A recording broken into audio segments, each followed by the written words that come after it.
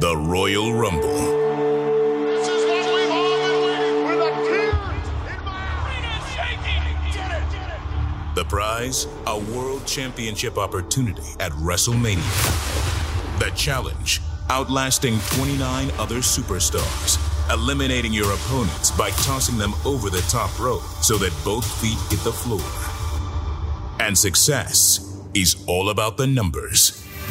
3 brands collide in 2 Royal Rumble matches on one historic night.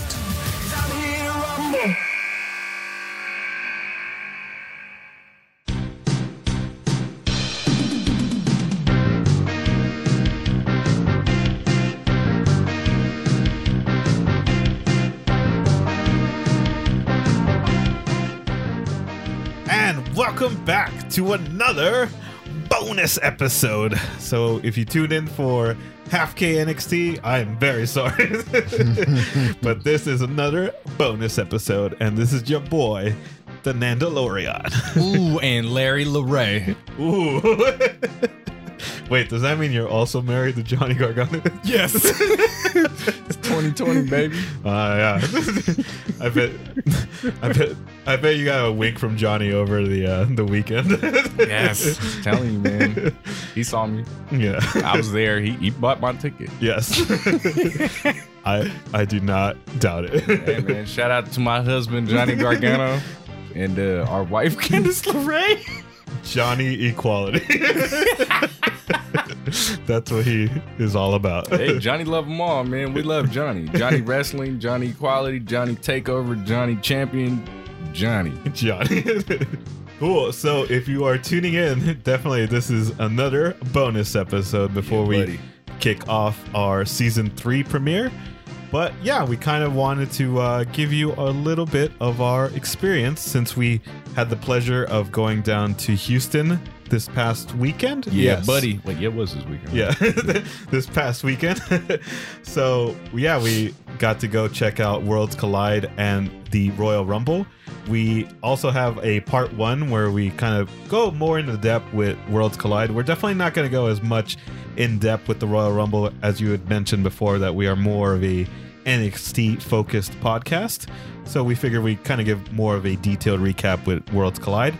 But yeah, I think this one, if you want to listen more to the wrestling part of it, I would say probably tune into the second half of this episode, because the first half will kind of be more of a just freestyle about how our experience went down there in Houston, Definitely. It was it's really cool to kind of like travel out of your home to go see something that you really enjoy like that. Mm-hmm. So if you're listening and you also traveled to like the Royal Rumble, you kind of relate to this. It's really cool to, I guess just being a wrestling fan in general, it's really cool to just be around other people who like wrestling. Yeah.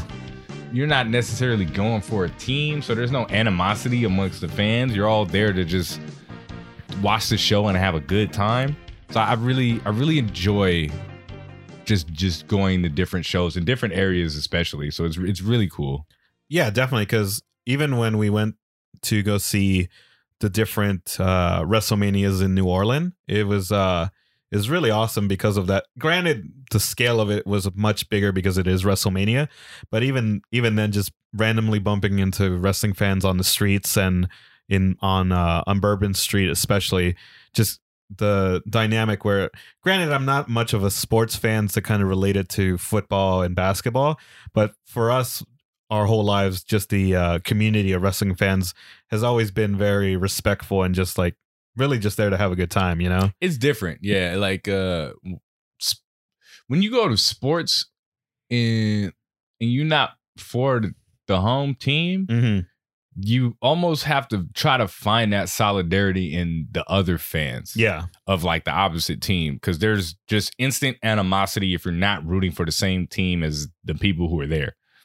So for example, say like if we were Warrior fans and we went to Houston to watch a Rockets game, mm-hmm. it might be pretty fun to just like, say that you travel for the game, but like, you're going to be sitting in hostile territories the whole time. Right. Versus like, going out to Houston for a wrestling show.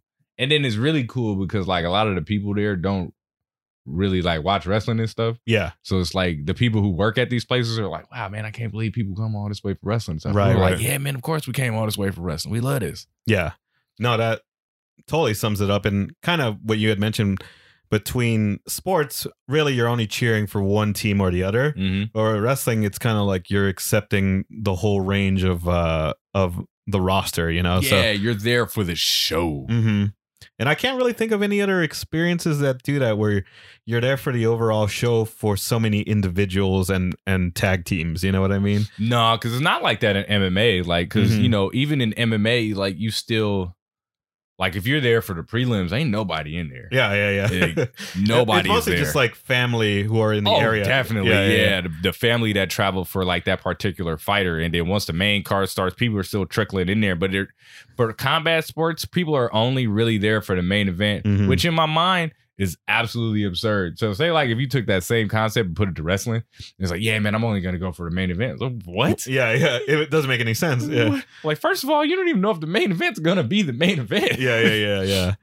No, that's actually a really good point. I never thought about it that way. Yeah, because That's absurd. Like, I'd be damned if I went to Yeah. if I went to a wrestling show. I was like, yeah, man, I'm just waiting for, Roman Reigns and Baron Corbin. yeah, yeah. I really never put it in that perspective. Because I've definitely been to a couple of what's the not Bellator, Strike Force. Yeah. I've been to a couple of Strike Force events where my buddies and I have only gone there for like the main event, and I never thought about it in that perspective with wrestling because I just know everyone from top to bottom. You know? Yeah, you're like, ooh, I can't wait to see all of these fools just like do their thing, and everybody do their thing and come out like safe. Yeah. I feel like with wrestling, the tie there is that you really want everything to go well and everybody to come out safely. Like it seems like it's just like more of I don't want to say appreciation, but you're almost more passionate for the performance of the athletes on both sides. Yeah. Versus like when you're going for your favorite team and something, you're like, okay, I hope my team goes in there and does very well. Yeah. I can give, like 2 shakes of a lamb's ass about like the opposite team. I'm like, you know what? I wish they do bad, but come out alive. Yeah. Just not win. Versus like you watch wrestling, it's like, ooh, just do good. Yeah. No, that makes perfect sense. Yeah. So going back to the fans, like, granted, we didn't see too many during the airport or on the streets the first few days, just because, like I said, the Royal Rumble isn't at the same scale as a WrestleMania. It's pretty low key. Mm-hmm. Yeah, it was pretty low key, and just when we got there, we kind of checked into our Airbnb, which I thought was a pretty cool spot too, because it had 3 floors and everything, and it was just very spacious, I think. Yeah, it was a lot of space for 4 people. Yeah. And we got to go visit our good friend Mark, which he lives out in Spring, Texas, but Mhm. he's a couple of miles down the road from Houston, so kind of came over and hanged out with us for the weekend and Yep. took him out to a couple of wrestling shows. And kind of how we mentioned on the previous episode with Worlds Collide that we took him into 2 different worlds, I would say, because we brought him into Worlds Collide and then we brought him to the Royal Rumble. And kind of how we mentioned, he grew up with us as a wrestling fan during the Attitude Era, but hasn't really been following the product as closely as we've been following it throughout the years. But he still understands the fundamentals of what like a wrestling match is and what a show is and everything. Yeah.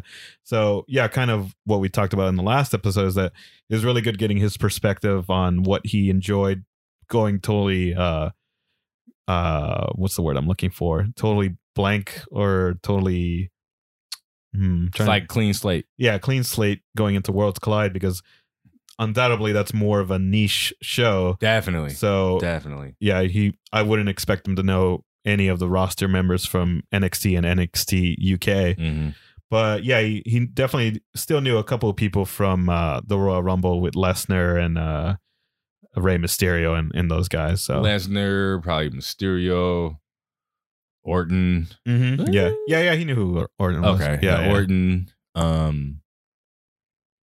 The big one, the big return. Yeah. The probably the one of the biggest crowd pops that I'd ever been in. Yeah. For sure. Yeah, we'll definitely cover that a little bit later, but I will say that is probably one of the craziest experiences I've ever felt. So yeah, for sure. What else? I'm literally going through my photo album to see if we missed out on anything. Oh, so yeah, he actually took us into some of the cool, because we had the Airbnb pretty close to downtown. I mean, it was like slightly outside downtown, so like 2 miles outside of downtown. Yeah.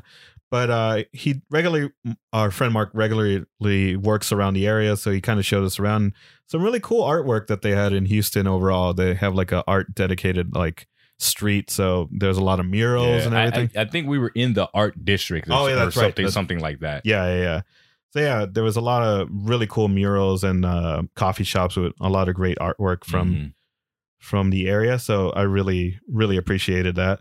When on Saturday before we went to Worlds Collide, Jamie had done her research and really wanted to go to this Puerto Rican spot. I guess they were like the only authentic Puerto Rican food truck, and then they just got a spot in one of the malls. I mean, shout out to this mall because it looked closed. Yeah. Everything about it looked closed. We go inside and it still looks closed, but then we go to the food court and everything looks closed except this little Puerto Rican place. Yeah. Nice little family people worked over there. Oh yeah, and, like real cool. Like food was real good and everything. Man, the service was real. Like they were like real hyped for us to, because we told them that we had came from California to eat this food, which is not a lie because we did. Yeah. But we're mainly there to go watch wrestling. But for all they knew, we were there to eat their food. So it was really nice of them to like kind of like preface everything and tell us what was, what we should order and like what are the go-tos and all that good stuff. So it was a nice experience. Yeah. I think I might even do like a separate blog for this episode and just throw up a link of like all the different spots and photos that we took throughout the event. So if I have the time, I'll put that up there as well, just to kind of give you some visuals and references in case if you're ever in the area and do want to try them out. But yeah, I really enjoyed the food overall as well. So it was a good choice, and definitely giving them a shout out on the description below. It was called, hold on, I think I took a photo of it.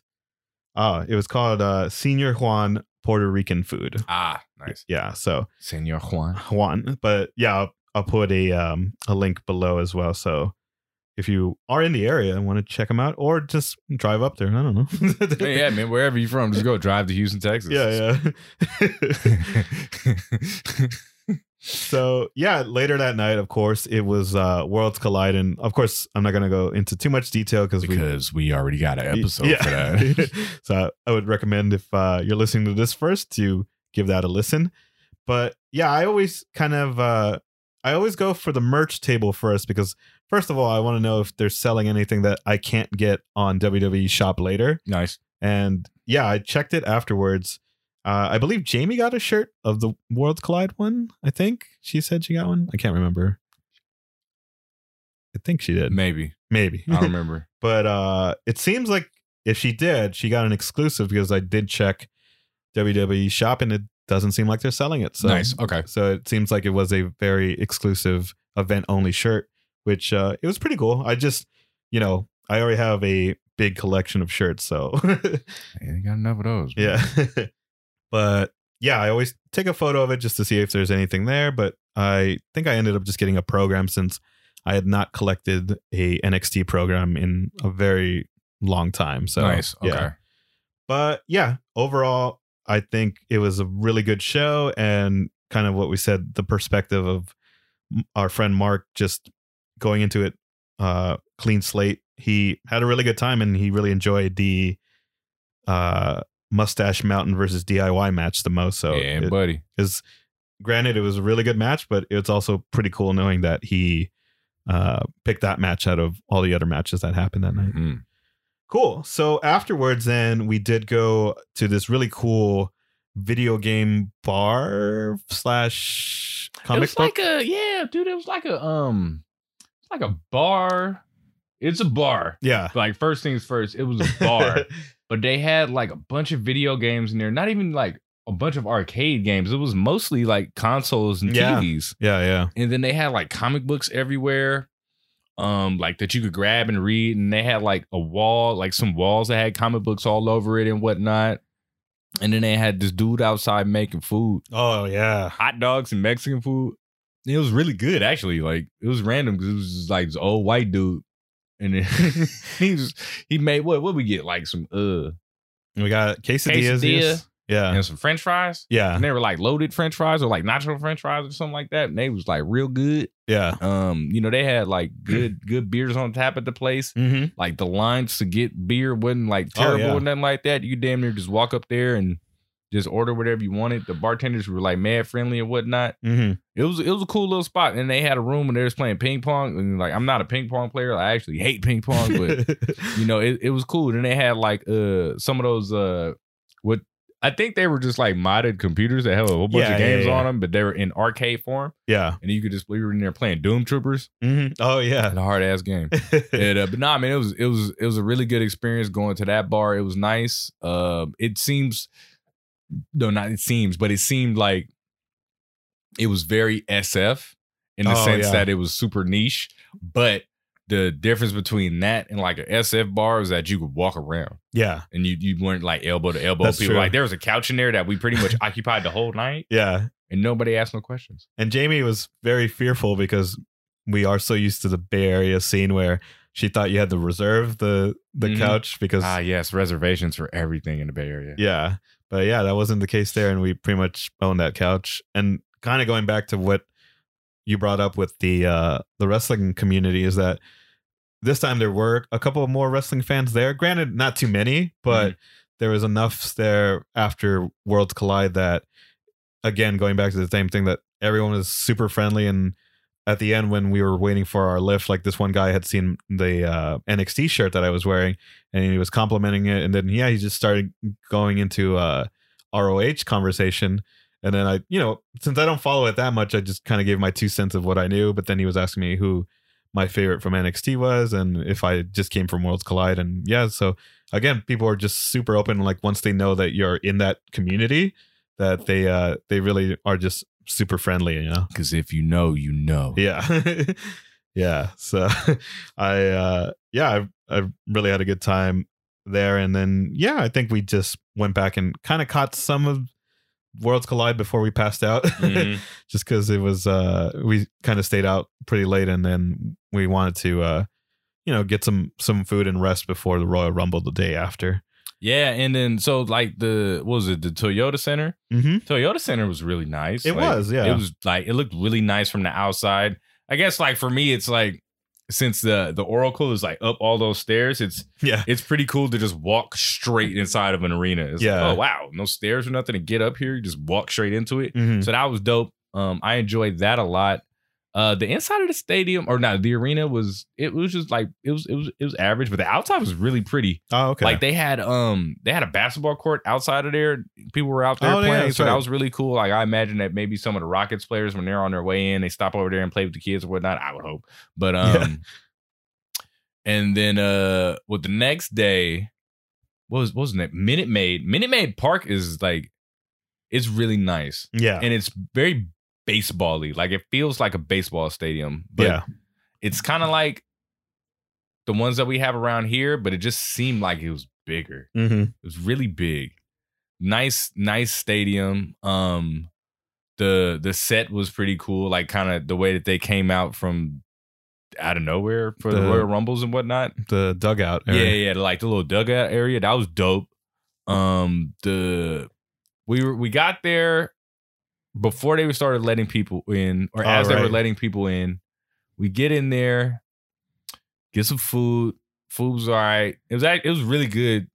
I liked it. I mean, we got pretty much kind of the same stuff, but yeah. Well, we had like some loaded French fries and a loaded potato. Yeah, and that was pretty cool.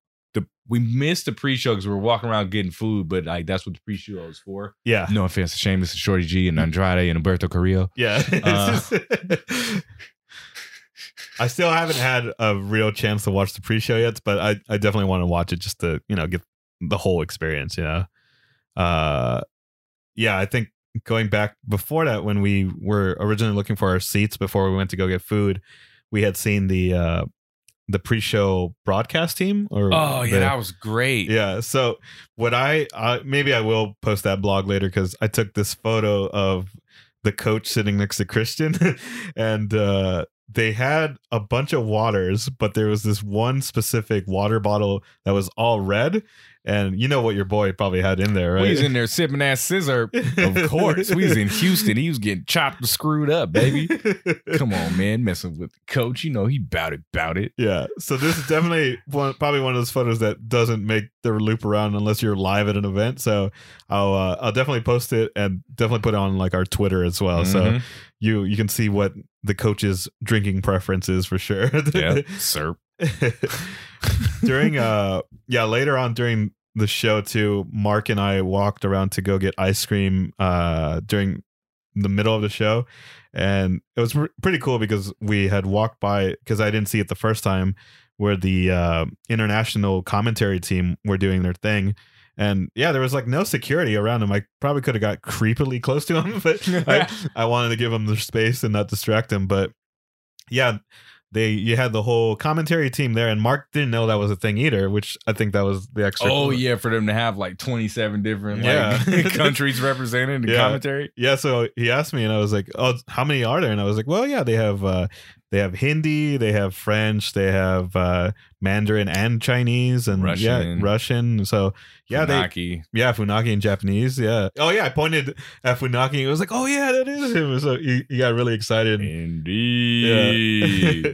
So yeah, I'll post that photo as well, just because I don't really see people post stuff like that. It's usually just like candid shots of the ring. So I'll post more of this production backstage stuff as well. It's usually like what people I see it on Reddit all the time. People just post their view of where they were at. Yeah. So it's like, man, that's cool, but what else did you see? Yeah. Exactly. So I definitely wanted to take more photos of the overall experience. But yeah, I think the like how you had mentioned that the whole area was primarily a ballpark, and it definitely felt like one, because even when we were waiting in line for the merchandise, just looking around, we were like, wow, this definitely feels like a ballpark. It just seems like a baseball stadium. I don't know how to describe it, but people, if you've been to a baseball stadium, you know what I'm talking about. When you get in there and then you look around and you feel underground, but you're like, I don't know. There's just a certain feel that baseball stadiums have, as opposed to like a basketball arena and a football stadium that just is just different. Yeah. And even the tiles that they have, we had brought up, like, is that something that the stadium gives whoever is renting out the event? Like those little like floor things that they put out. Yeah, they had those on the floor to cover up the baseball dirt. Yeah. Which was funny. Yeah. Because I thought that, after the season, maybe they take it away. Yeah. But I guess not. Yeah, no, because there were definitely parts near the stairs that we took to go up to get in and out of the arena that they didn't cover that area. So you still saw the baseball dirt there. But yeah, it was kind of interesting. Like we were saying, if the WWE actually owned us, then I would think it's someone's job to make sure that they bring it and not screw that up. Because bring them and clean them. Yeah. But yeah, it was pretty cool overall. And I think, since last year's Rumble is where the Royal Rumble itself finally started doing like these big stadium shows, because previously it's just been WrestleMania and the Saudi Arabia shows that have been doing like these large stadium Coliseum shows. So I think this is the first time that the Royal, or not the first time, but only the second time that the Royal Rumble has done this type of show. And I think it works, and they can definitely pull it off, It's pretty cool. Like I think that might be their thing moving forward. Like you do a baseball stadium for Royal Rumble, and then you do a football stadium for like Mania. Yeah. Because that's like, that's when you have like the most, it's, what was extra crazy? Like I think the attendance was like 42,000, yeah, which is like, it's a lot of people. That's like half as many people as they get for WrestleManias. And like when we were there, it just seemed like there were a lot more people than that. It is crazy because we went to the Mercedes-Benz Dome. Is that what it's called? The Mercedes Superdome. Superdome, yeah. I think. Or maybe that's the one in Atlanta. Either way, it's by Mercedes-Benz. I know that part for sure. But yeah, we went there for the 2 WrestleManias that they've been there so far. And don't get me wrong, that is a huge area in itself. Yeah. It's a huge area in itself. But I agree where I think just the layout of the Minute Maid one just felt just as big, if not bigger. Yeah, I think it might just be wider since for like home runs and stuff, because like they have to have that distance, so when they hit it, it goes hella far. Yeah, so it seemed like it was like bigger than it really was, because there was a lot of unused space too. Oh yeah, there was for like sure. a lot of space to just kind of like walk around on the floor and whatnot. Yeah. Oh, and I guess just to bring that back up, so we were fortunate enough to actually be on the floor seating, and it felt kind of like a different tier where they also had individual like porta potties and like merch table, and they also just had like what's it called, food and drinks and everything. Yeah, like, so you wouldn't have to like go all the way back, because to get to the floor, I mean, like most places, you have to like go down some stairs or whatnot. Yeah. But like this one was like way down some stairs. Like the difference between like the floor seating. You know what it was? I think for baseball, that whole floor area is not used for fans. So it was very makeshift. So that's why they had to have like, the stuff that they did down there, because normally everybody sits far away. So, you don't want to get like hit with a baseball or like a piece of a bat or something like that. Yeah. No, that makes sense. So, okay. Yeah, that's what it was. Now that we're just kind of like talking it out, that floor area is super makeshift, because like with football, you can still have people kind of low, as as low as you can go, but it was spread out. It's just really spread out, and most of the seats are like far away, so that's why they have less attendance. Yeah, but it's still like they've still packed a lot of people in there. Yeah, and then I think with the side where you had the big screen, they didn't have anyone sitting there because it was just like right underneath it, so it kind of made sense that they weren't selling tickets for those seats, because if you were there, you would like be cranking your neck just trying to look up to try to see the screen and follow anything. Yeah, so I think they did the right call where all those seats were pretty much just vacant spots there. But yeah, overall, I really like the layout. I'll probably post more photos of just the overall wide view of like from end to end. And yeah, I think for the layout of it and like the concept of the Royal Rumble, I think it fits the style, Yeah, no, for sure. No, I enjoyed the atmosphere, the layout, and like the presentation that they gave. Yeah, it was really nice. Yeah, nice event. Yeah, nice stadium. Nice. Yes, overall nice. Cool. So I'll also do a timestamp as well if you wanted to just kind of listen to the wrestling part of it. So at this point, we'll actually get into the pay-per-view itself. Yeah, we start off the Royal Rumble, and as we mentioned, it's at the Minute Maid Stadium in Houston, Texas. And the first matchup was the Falls Count Anywhere match. And they literally stressed this, that any pinfall can happen throughout the whole ballpark. So they definitely made the most out of it, which it was between Roman Reigns and King Corbin. And I think they didn't waste any time, where I think first 3 minutes they were already out in the field, Oh yeah, they were going all over the stadium, and they were everywhere. They walked in front of us a couple of times, yeah, like, fighting whatnot. The camera crews everywhere. People were running, following them from their seats to where they were going. Yeah, it was actually quite nuts. Yeah. There was this the people next to us, they were literally just following them the whole time, where I don't think they sat down once during that whole match, because they were just like following from end to end, And yeah, they did that spot with the porta potties where Reigns had flipped it over while Corbin was inside. And then I think Mark said that he went there after the match and they had already just like set it back up and everything. Pros, man. Yeah. But it would have been a pretty cool shot to take next to like the fallen porta potty, I guess, if people got that shot. Somebody got it. Yeah, I'm sure somebody got it. Yeah.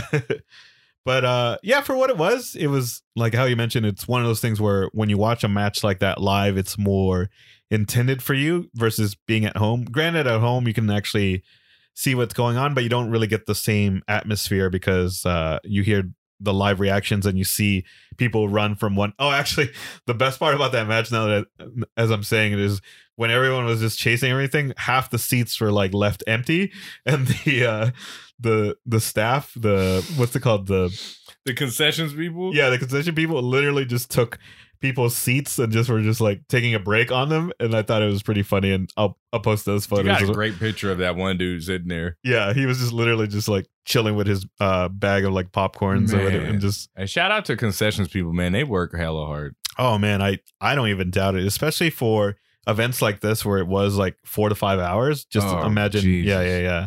Because I'm pretty sure they're used to just doing like the ballparks where it's like 3 to 4 hours, and this one, yeah, and then they get extra innings every now and then with baseball, and then that's when it's like, Jesus, yeah, that's very true. Oh Jesus, yeah, but overall, I think we kind of rewatched this match a little bit when we got back to the Airbnb, and it definitely looked a lot better on TV for that aspect when you got to see the close-ups of Team Bloodline versus Team or the King's Court. Yeah. They don't even call them that, but they should. They should. But yeah, I thought it was cool, especially the finish where they actually did the spear spot on the ballpark area. Yeah, I don't even know where that was. Yeah, I think it was near the entrances because yeah. So yeah, it was a good visual shot from like the crane shot of just seeing like Reigns fully sprint across the dugout and just spearing him at the end. So I thought he was gonna like tackle him. They're both gonna go tumbling off. Oh yeah. Into God knows where, but I'm actually kind of happy they didn't. Mm-hmm. Yeah, I thought it was a fun match, and it was definitely the right opener to start the show because for sure later on we had both guys participating in the main event at the Royal Rumble itself. Yeah, so they needed some time to like rest after they just really kind of beat the crap out of each other all over the arena or stadium. Yeah, cool. So after that, then we got the third ever. I believe, yes, the third ever. You telling me, man? Like I no offense to anybody, but I smooth thought that this was the second one. So yeah, this is actually just the third women's Royal Rumble in history, where the first winner was my girl Asuka, nice, and then last year's winner was Becky Lynch, and then we have this one here, and I think we had talked about off camera where we had said that this was a really well, like obviously not just this match, but the overall pay-per-view was really well booked, where we'll get into this match where we had Alexa Bliss and Bianca Belair start off at number 1 and 2. But I think, yeah, this was definitely a coming out party for Belair, where obviously we've been following her, of course, on the main show on NXT, but a lot of people who didn't catch, because even then I don't think she had that much of a spotlight on Survivor Series weekend. I think that was not really. That was like Ripley's weekend. Yeah, that was more of Ripley's coming out party there. So this one felt more like finally they kind of give Belair the spotlight at this point. Yeah. So yeah, she had a really good outing in the first half of this Royal Rumble, where in total she got 8 eliminations. And yeah, the number 3 entry was the returning Mighty Molly. Yeah, and that was really cool. She got a good pop. Seeing her out there doing her thing. It's always like super scary when you when you see people come back and you know they're not currently active. It's like, oh my God, you gonna be all right. Yeah. But no, she went out there and rocked it. Yeah, she had also came back during the first women's Royal Rumble. So I don't believe she came back last year, but it's good that she came back this year for and plus, yeah, in the first one she was just Molly Holly, and this one she was Mighty Molly. So that's right. It's pretty cool. After that, then we had Nikki Cross and Lana, and then afterwards, then we had the debuting Mercedes Martinez, which man out there looking like Cyborg Santos. Mercedes Martinez just looked tough and hella cool at the same time. We were just saying that where if we had a top 10 of who would we want to just chill and have a beer with, Mercedes Martinez is definitely up there. Yeah, for sure. I'd want to kick it with her, just listen to her talk about whatever she Exactly. talk about. Yeah, she just seems really chill. And yeah, I've definitely seen her a few times at APW during the garage days. And from what I saw, like obviously I wasn't working with them at the time, but just from her demeanor there, she just seemed like a really chill person. Mm-hmm. Nice. After that, then we had Liv Morgan, and she actually got the first elimination of the night, taking out Lana. Oh, that's right. Because they have their beef going on right now. Yeah. Liv Morgan came in at number 7. She got a new look. Mm-hmm. She has theme music. Yes, She has her own theme music. Yeah. To be clear, Yeah, it's not that Riot Squad. Yeah. But yeah, man, I like Liv Morgan. It took me a while because we were talking about this before. Where of course she seemed like she's kind of taking a little bit of previous gimmicks with initially her kind of looking more like Carmella. Yeah, she was like Carmella mixed with Alexa Bliss. Mm-hmm. Yeah. She was stuck doing that for a little bit, and then did she get hurt? She got hurt. Yeah, she got hurt, and she got repackaged, and then it kind of sucks that she's repackaged, and then she goes against like Lana in like her first kind of like rivalry, because no offense to Lana is not necessarily known for her in-ring work. Yeah, so it's almost doing Morgan a disservice because she's not really getting to learn in the ring some, and she's almost a little bit hindered because like between the two of them, you don't really get a solid leader in the match. Yeah. It's just kind of like, all right, we're gonna go out there and do what they told us to do and see if it works. So like I'm really interested to see where Morgan goes after this Lana thing blows over. Yeah, I am too. I think hopefully she does get put in a program with someone who's a little bit more experienced and really builds off of that. Hopefully like Natty or something. Put her with Natty. Actually, you know what? Like put her with Natty. Put her with Naomi. Mm-hmm. Put her with somebody. Put her in a tag team. Yeah. Cool. With Natty. Yeah. Why not? Afterwards, then we get Mandy Rose, Candice LeRae, Sonya Deville, and Kairi Sane.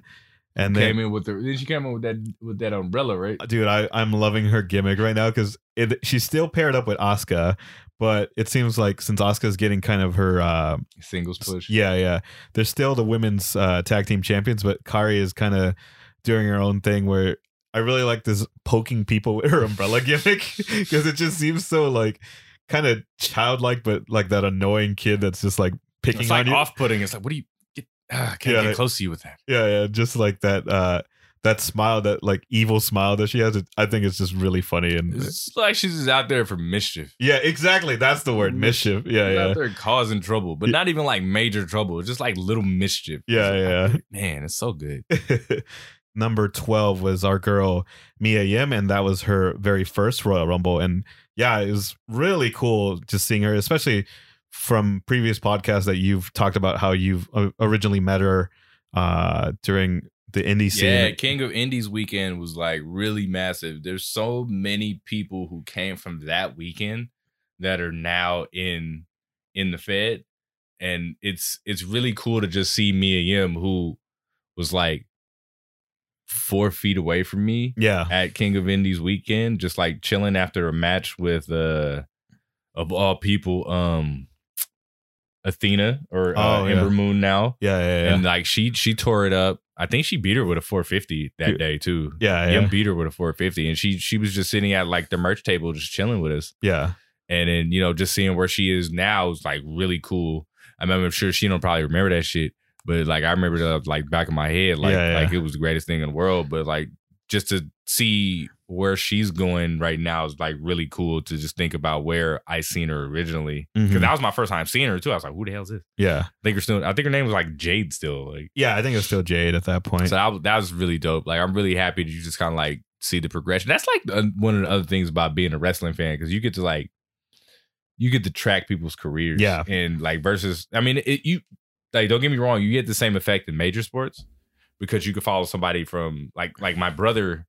He's a big Marshawn Lynch fan. And he followed him from high school. Oh, wow. Like to the NFL. So he went like high school at Oakland Tech, and then he went to Cal, and then he got drafted in the NFL, like Buffalo Bills, and then like the Seahawks, and then the Raiders, and the Seahawks again. Yeah. But it's like you get the same thing in wrestling, but like they just go through so many other, like not everybody. Some could just be like fallen NFL players get drafted or get picked up and scouted. But like for some of these wrestlers in the indie scene, you see them go everywhere and then they finally get like their big break and you're like, oh dude, you finally made it. So you almost get to like live vicariously through them. Like, I'm so happy for you. Like, I love it. Yeah. So like it's a real good feeling to see like Mia Yim doing well. Yeah.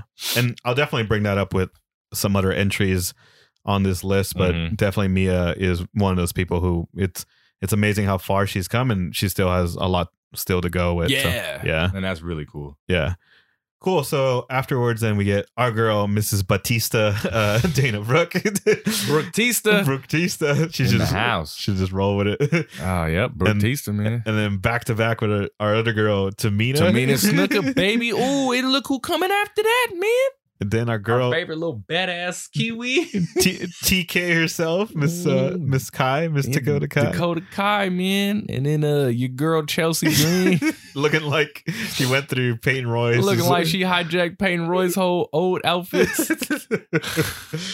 Yeah, she got chuckled like pretty quick. I'm looking at this side where she got thrown out by Alexa Bliss in like 12 seconds, apparently. Oh, really? Was that fast? Yeah, Ooh, yeah. Look at that. Yeah. No, get out of here. Back with Robert Stone, man. And then we had the heavy favorite in Charlotte come out the Queen at number 17, followed by the returning Naomi at number 18, which she got a big pop. It was really cool because not only did she get a big pop, she also got like a mini entrance because they lowered the lights too. That normally doesn't happen in the Rumble where they don't really give you the individual, like your individual entrance as you get into the Rumble. So I thought that was really cool and kind of got her over where they dimmed the lights so she was able to do her whole entrance. Yeah. So, that was her first time being back in God knows how long. Yeah, like, it's been a while. Missing for a minute. I don't even know why. Yeah. But hey, man, it's real good to have Naomi back. Yeah. Then afterwards, we had Beth Phoenix the come back. Glamazon herself. Yeah. So she was one of the surprise entries as well, because obviously we know her as her broadcast. She's, of course, doing broadcast with the NXT brand, but she came back. A little bit more on her throughout the match where I don't know the exact point, but she was going with Belair in one of the corner spots. Oh, man. Yeah. So I seen it. I watched it. Uh-huh. So they were on top of, like, they were kind of sitting on the second rope, and then like Belair hit her in the chest with a forearm, and then she sold it, and she threw her head back, and she hit her head on like those metal things. Yeah. Not the ring post, but like those new metal things that they put around the ring post. Yeah. I guess she hit her head so hard she started bleeding. So like when we were watching it, we seen the ref go up and tell them to get down. Yeah. But I don't think he was telling them to get down. I think he was telling her that she was bleeding. Yeah. And then like the match was going on, and we just look in the back of her head. It was like, hey, when did she dye her hair? Yeah. I didn't know she had no like red in her hair. And lo and behold, it was blood in the back of her head. Like she blonde, and it was just all red. And we were like, whoa. Because I was telling you when we were watching it live, I was like, I think she was blonde when she came out. I don't remember any dyed hair. And then later on when we kind of caught it, we saw that, it was definitely a gush of like blood. Bro, shout out to Beth Phoenix. She was in there for 20 minutes. Like, she was bleeding. Yeah, come on, man. Yeah, she was there for 23:05. 23:05. Shout out to Beth Phoenix, man, for sure. And then it would only make sense later, but we'll get to that. And then we had, from looking at it, it seems like Toni Storm was the only NXT UK brand representative of the night. And as we mentioned earlier, she looked like a hybrid of Alexa Bliss and Natty. Shout out to Toni Storm, man. Shout out to anybody whose name is still Storm. Yeah. That's such a dope last name.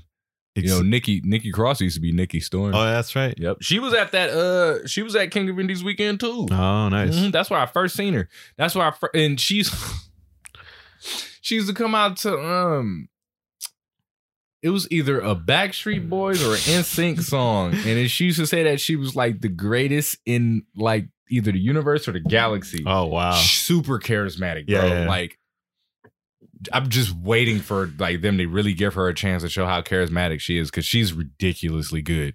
But yeah, man, Rav, Tony Storm, we get the returning Kelly. Yeah, she was also in all of them, right? Yeah. I don't think she was in last year, but she was there on the first one for sure. For sure. Yeah, no, they had hella callbacks in the first one, but this one, I mean, I guess I was happy to see Kelly. Yeah, she got a good pop. Yeah, she got a good pop. She came in there, gave somebody the stink face. Mm-hmm.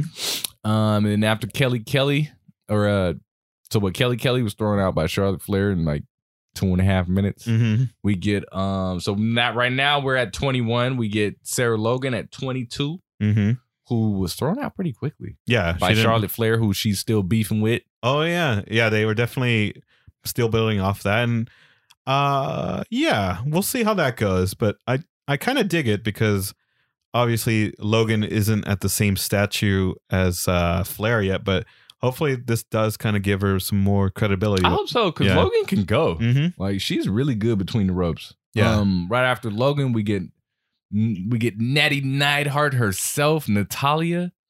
It's always good to just see Natty doing anything.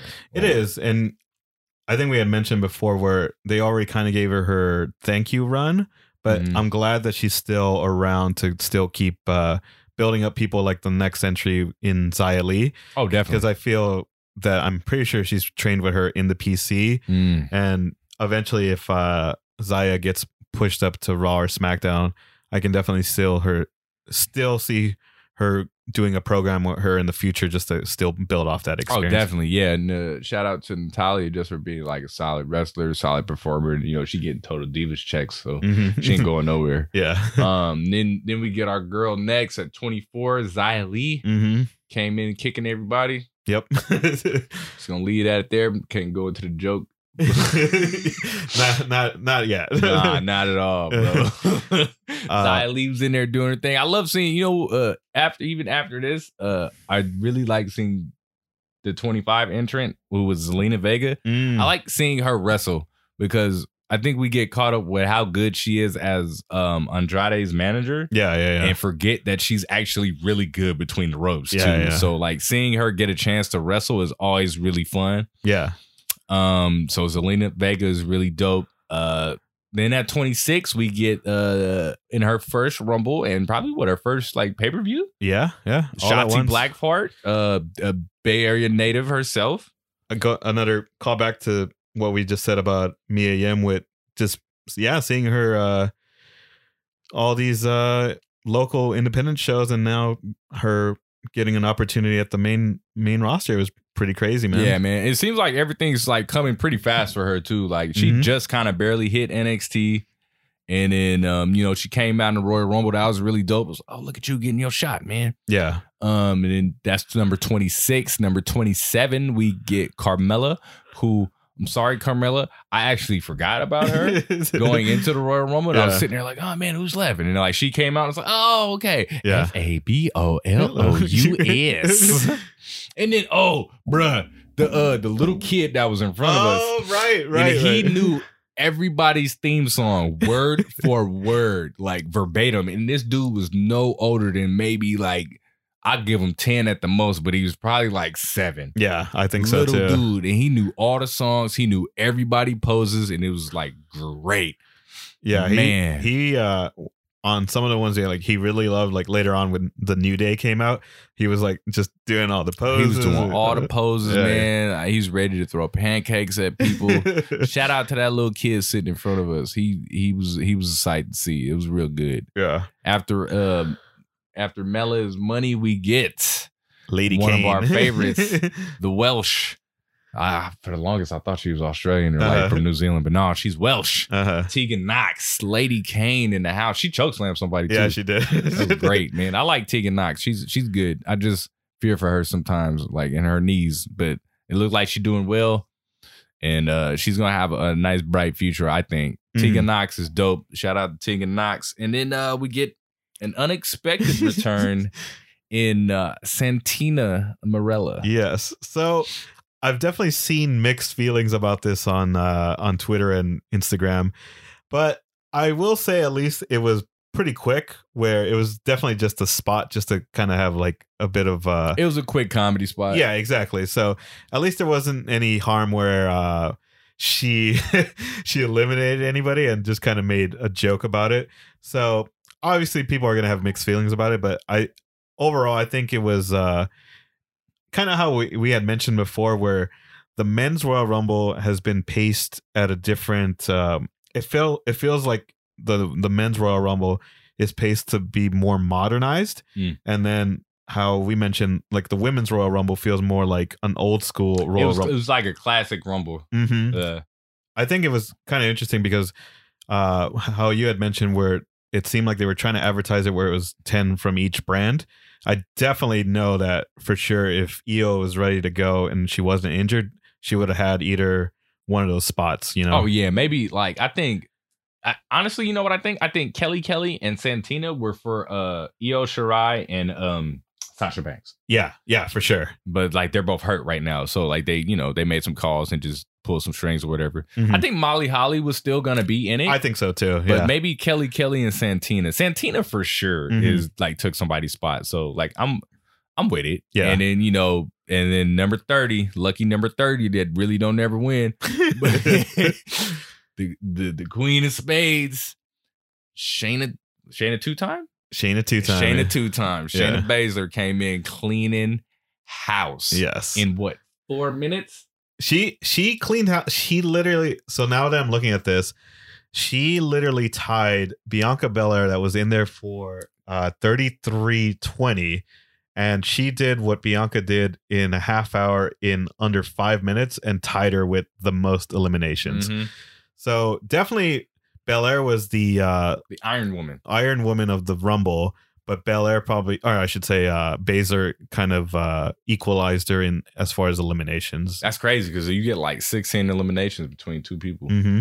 So that was pretty hardcore. Yeah. And then we get Charlotte Flair as the winner. It was her and Baszler at the end? Yeah. So Yeah. Oh, it was your favorite spot where Oh man. So they had what Charlotte was doing. It wasn't even like, yeah, it was like she was doing like, like when you skin the cat, Mhm. when you get thrown over, and she tried to like come back up and she put her legs around like Baszler, and Baszler wasn't having it. She threw her legs away, walked back over there, and she did the exact same thing and throws her out. Yeah. But I guess this time one leg was underneath her arm. But I know I'm supposed to kayfabe it and just believe that she got the upper hand right there.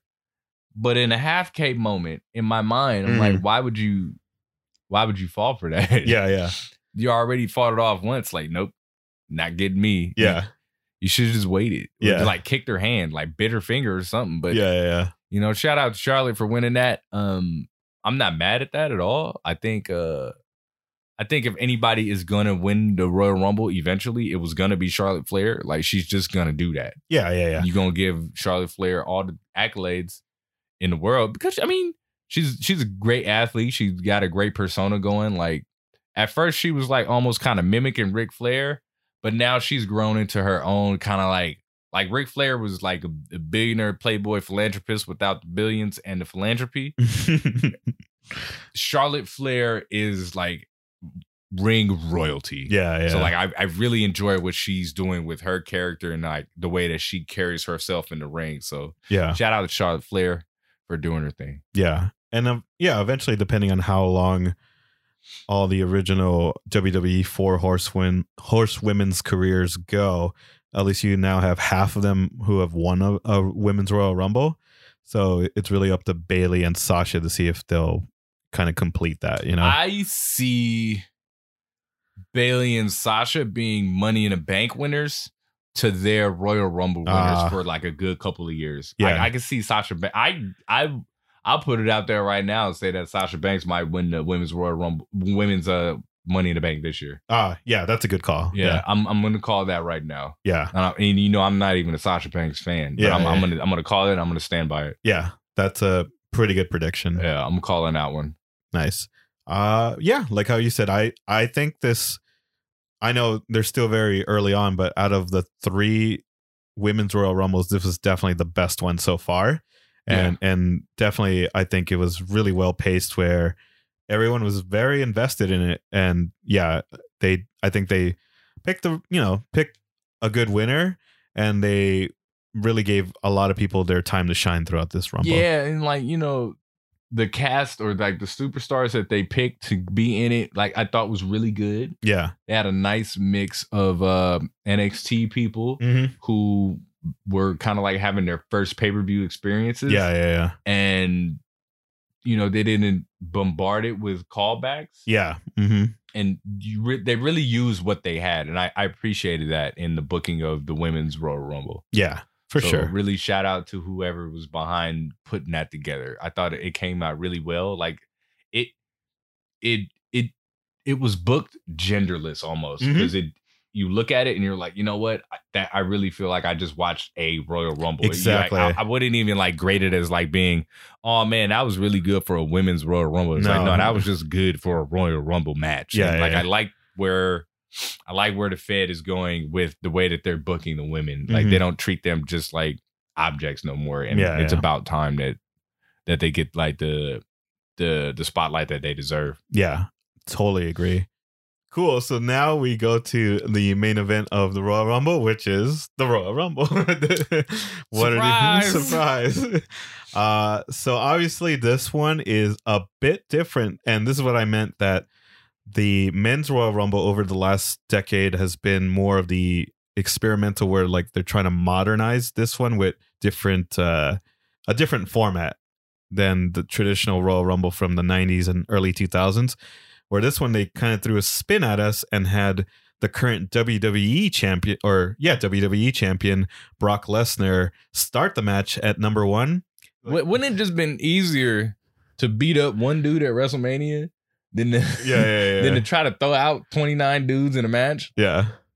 Come on, Heyman. Yeah. But either way, as we're about to break it down, I think it was actually done really well, where so obviously, Brock Lesnar is number 1. So there was a lot of speculation on who number 2 was going to be, if it was going to be our boy Cain Velasquez, if it was going to be Tyson Fury or someone else returning who ends up returning. But it wasn't any of those men. It was, I believe, number 1 from last year, Elias. Oh, nice. Yeah, it was just Elias. Yeah.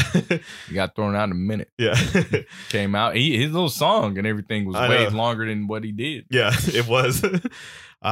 So we'll kind of power through here where... let's do it like this. We'll power through these and just let you know how quickly they got thrown out. Okay. So, by Brock Lesnar. All right. So Eric Rowan comes in at number 3 and literally lasts 8 seconds. Yes.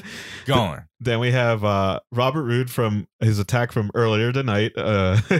Also did not last long at 41 seconds. Going. Then we thought this guy was going to have a longer run because he literally just came back less than a month ago, probably, in Johnny Mundo and John Morrison. But he also only lasted 9 seconds. Going. And then we had the former WWE champion who Lesnar beat, who I don't know. I think maybe that match was shorter than his run in this Rumble. Oh, and he beat him under a minute. Yeah. So we get Kofi Kingston at number 6. And yeah, he lasts a little bit longer because he got some help by Rey Mysterio, who came out, and then Big E came out, and they all tried to make a difference. Oh, man. And then they tried to do like the Hardy Boy thing on Brock Lesnar when he was in the corner. Yeah. But then this fool, Rey Mysterio, jumps off Big E's back, gets thrown out of the ring. Brock Lesnar jumps off Big E's back and clotheslines Kofi Kingston. Yeah. Throws that fool out. Well, who got inlated? It goes Rey Mysterio, he gets thrown out. Or Kingston is... What is this? Kingston gets thrown out. Rey Mysterio gets thrown out. Big E gets thrown out. And then we get Cesaro in there, thrown out in 18 seconds. Yeah. Oh, and then we get Shelton Benjamin out there, who went to college with Brock Lesnar. I think they dormed together. You know, he comes out, he gives Heyman a hug, goes in the ring. Him and Lesnar act like they're going to team up. They give each other a hug. They talk it out. It's probably the nicest I've ever seen Brock Lesnar. And then he throws him out 37 seconds. Yeah. And then we get Mr. Nakamura, who actually had a little bit of bad blood with Brock Lesnar in Japan because he was like super disrespectful, being gaijin and all that stuff. He throws him out 20 seconds. For the IC champion. Throws the IC champion like 20 seconds. So then we get a return, very unexpected return. Mr. I'm Coming himself. Check out season 2 if you haven't already. Yeah, buddy. Shameless plug. I love it. We get Montel Vontavious Porter, whom I don't know what he thought he was going to do against Brock Lesnar, but he had a nice Wakanda-inspired outfit. It was pretty slick. It was nice outfit, nice gear. He gets thrown out 24 seconds. Yeah. And then we get Mr. Glory himself. We get Mr. Yim. Keith Lee basking in all kind of glory. You can see Brock Lesnar mouthing, who is this big fella? Yeah. With that too, I believe that was probably up to that point anyway, the biggest pop for these entries. Definitely. Because everyone was like, well, he just rode the wave of momentum from Survivor Series and then just got the North American title. So he has a lot of momentum on his hand that, seeing this face-to-face going up against Lesnar, like the crowd is super invested at this point. So they go and slap meat around, and then we get Braun Strowman in there. So then it's like, we got a bunch of big boys in here. What's gonna happen? Yeah, and they get thrown out by Brock Lesnar. Yeah. And then we get young Ricochet in there who he's in there doing his thing for a little bit, not getting thrown out by Brock Lesnar. And then we get another big meaty person, Mr. McIntyre. Yeah, OG, used to be there before NXT. Left because he's 3MB, came back, NXT champion, did his thing, did some stuff, and then what happens? That fool eliminates Brock Lesnar. Well, a little bit of backstory to that. So I do love the storytelling that they did here because Lesnar was beefing with Ricochet on Raw, where he kicked him in the nuts. So he kicked Ricochet in the nuts, and then normally WWE doesn't do this consistency thing, but they did it really well here, where of course, you have Lesnar and McIntyre who are going face to face, and out of nowhere, this fool Ricochet gives him his receipt and gives him a low blow himself. You could just hear the bell right there, bing, right when he hit him, and then what? He just so happens to be standing next to the ropes. Yeah, Claymore. Yeah. So I really like that booking because it kind of put all three guys over. It did. Yeah, it did. It showed that Ricochet wasn't a punk. It showed that it takes more than one person to eliminate Brock Lesnar, especially with a low blow, because no man is. There are two things that are undefeated in life: Father Time and nut shots. Yeah. So after that, then he got that Claymore, he got him out of there, and of course, Drew McIntyre gets the ultimate of rubs there because he's the one who dethroned the guy who threw out 13 people. Tying the record now. Yes, tying the record with Mr. Reigns, right? Yeah, Mr. Reigns. So then by the time number 16, Drew McIntyre comes in and eliminates Brock Lesnar, then the match starts. Yeah, and at this point too, we were still kind of wondering if Lesnar was gonna cost him anything because he kept his eyes on Lesnar until he finally left the arena. So I think that was really good storytelling and made Drew look even smarter because a lot of people always just proceed to go about their business and turn their back on whoever they're beefing with. But McIntyre kept his eye on Lesnar the whole time. I think he eliminated The Miz, who came in at number 17, and still kept his eyes on Brock Lesnar, who was just kind of hanging out. Yeah. And then we finally seen him leave to the crowd. Yeah. So then it was like, oh man, you're just gonna take that L. Good job, man. So then we get Mr. Styles. Yeah. After The Miz. And kind of what we mentioned before, we really like that he debuted at the Rumble because we can always track him. Yep. So what was that 2016? Yeah. So this is his fourth year with the company. He was doing his thing, and then we get Mr. Ziggler in there. Then we get Machine Gun. Carl Anderson, hot Asian wife himself. Yeah. And then we get some good Royal Rumble stuff going on. Stuff happening. And then we hear some music, and then we hear intro, and it's got some words that we recognize. You think you know me? And then and it's like the crowd died. Somebody in there had a heart attack, I bet. Oh, dude. What we were just saying about the Mercedes-Benz, that that venue is technically bigger, but I think that was probably the loudest pop I've ever heard at any live event ever. No, for sure. Me, like, I've never been in a pop that electric Yeah. and explosive. Like, that man came out, he had a full ass entrance too. He had the mist and the smoke, and he came out and his face was just so emotional looking, and then he like did his pose, and they had the fireworks and everything. And it's like, oh my God, this is the greatest moment I've ever seen. He looked great. He looks great. Mm-hmm. Man, he came out, he did his thing, and started delivering spears. Yeah. Spear after spear. TV crew didn't even know what to do with themselves. They was missing spears, showing the crowd. It's become a meme so quickly, but for us, we didn't find out about it until we got home, because obviously we were watching it live, so that we're actually seeing these spears in real time. But kind of what we have mentioned with Naomi in the Women's Royal Rumble, where I think Edge is the only person to have gotten his full entrance as a Royal Rumble entrance. Mm-hmm. So I think that's what gave it the extra cherry on top during his entrance, that it really felt super emotional and special, and it felt like a big deal that he came back. Yeah, because it was, you know, man. That was actually really cool, man. Like, I just didn't see it coming either. No. Like, I purposely tried to stay off the internet. I seen something like the day of that was like potential spoilers for the Rumble. I was like, you know what? I'm not looking at that. Yeah. Not looking at none of that. I stayed off my phone like the whole time. So like when that happened, and it was like genuine. Like, whoa, this is the craziest thing ever. Oh, you know what? They might set that up too. Yeah. Mm-hmm. Yeah. So then after that, we get my guy King Corbin. Yeah, coming back for double duty. Doing his thing. And in number 23, we get bro, who apparently he had some heat on him going into that. I was reading that before we started recording today, and yeah, that kind of explains why he only lasted 41 seconds. Yeah, he just like did like 7 kicks and gets thrown out by Mr. Corbin, who mocked him after that too. It was like did his little pose, which was really dope. After Matt Riddle, we get Mr. Gallows. Mm-hmm. Who and then so when Carl Anderson and Luke Gallows came out, I forgot that they had a new theme. So it was like, what is this? Oh yeah. And it was super loud. It was like a concert.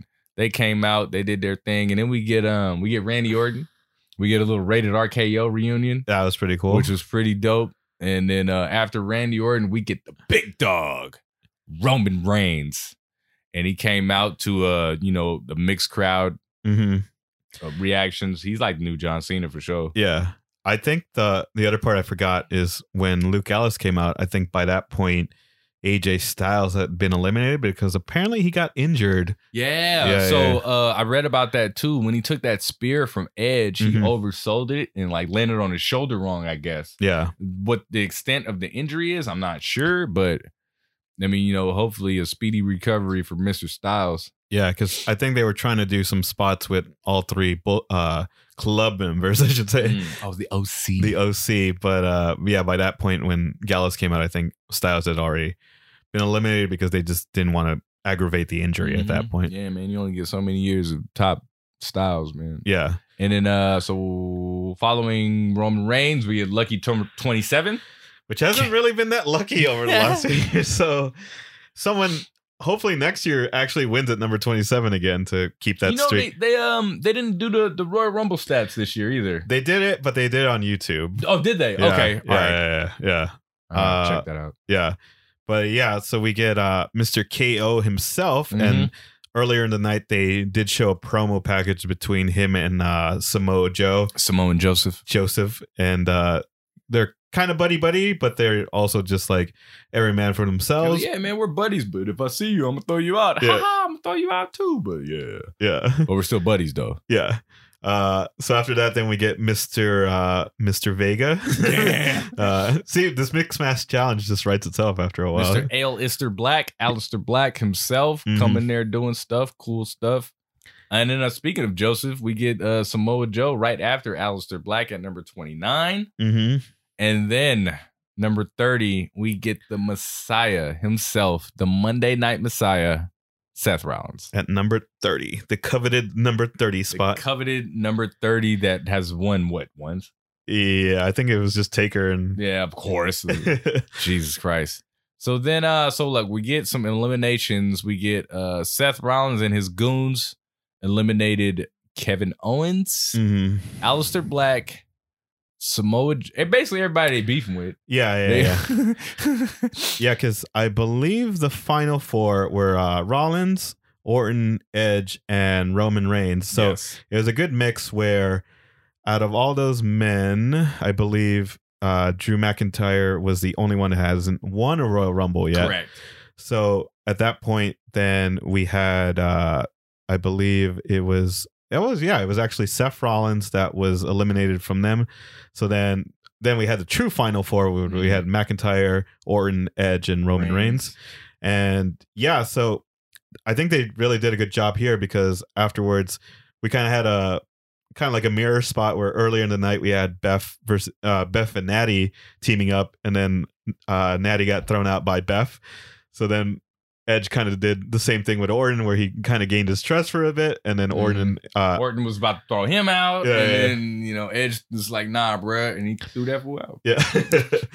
So then we had it between Edge, Reigns, and McIntyre, and yeah, it was interesting booking because obviously we had all heard the rumors that it was going to be Reigns winning the whole thing, but then we knew if Reigns had anything to do with Edge, that he was going to instantly get booed, and Reigns ends up eliminating Edge. But I think it was done really well. It was smart. It was smart to do that. Yeah, because then you get more heat, and you make people really buy into the fact that Roman Reigns is about to win this thing. Because everybody's looking like, of course, Drew McIntyre's not going to win this against Roman Reigns. Yeah. Ugh, gross. Roman Reigns is about to win, man. But McIntyre throws that fool out. Yeah. So he.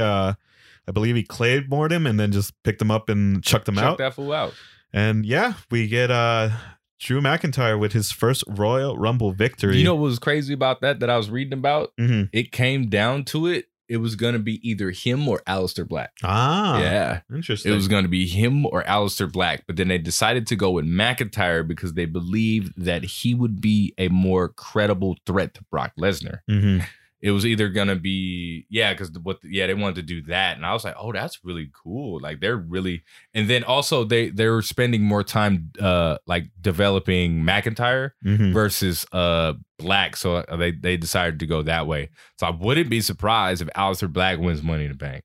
That too, yeah, I can definitely see that. Actually, you know what? Because I personally, I didn't think I wanted McIntyre to win the Royal Rumble, but I thought they were gonna wait until Money in the Bank with him. So I'm gonna call it preliminarily now. I'm gonna go Aleister Black and Sasha Banks for Money in the Bank. That's those are really good picks, and based on the momentum for both of them, I think it makes sense. Yeah. So the Royal Rumble was very. It was very scripted the way that it was executed, but it delivered to a T. Yeah. Like everything worked out well. Like all the dudes thrown out by Brock Lesnar were dudes that were not going to win anyway.